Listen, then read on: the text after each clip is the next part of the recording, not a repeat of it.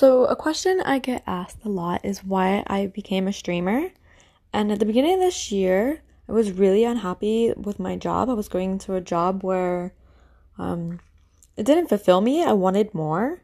And then my uncle sadly passed away, and I wasn't happy at my job. And I said, you know what, something needs to change. I went home to America for a month, spent time with my family.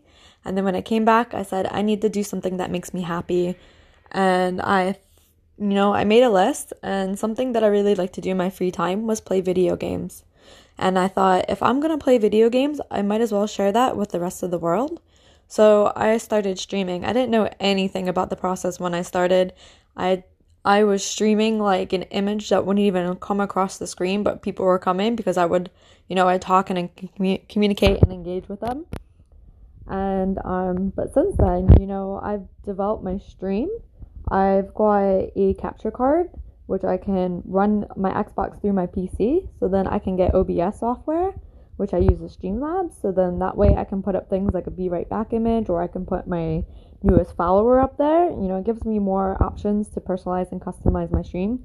But I had no idea about this. And this is like stuff I had to teach myself like on the way. And, it's like part of the journey. And at the beginning of the year, I didn't have any of these skills. And I've also, I have a camera and I got a green screen and I learned how to set that up.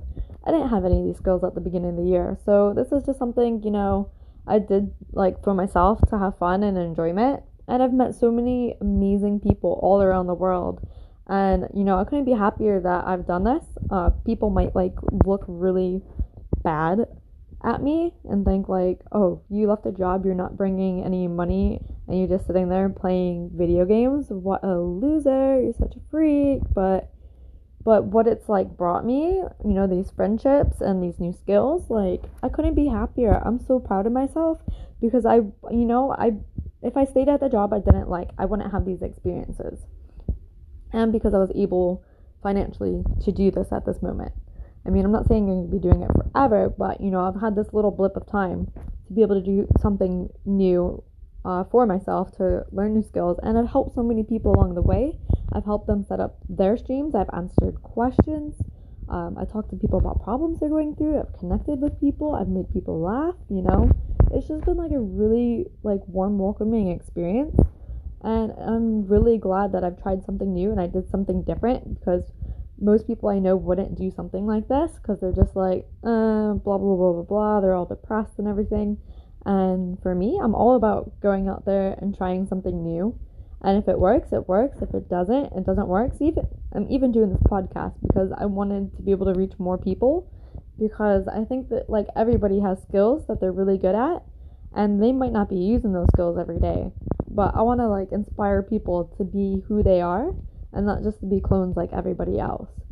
So I really hope that you guys stick with me through this process and this journey, and that we can both grow together in whatever it is that we love and inspire. So thanks for everyone that has tuned in. I really appreciate it.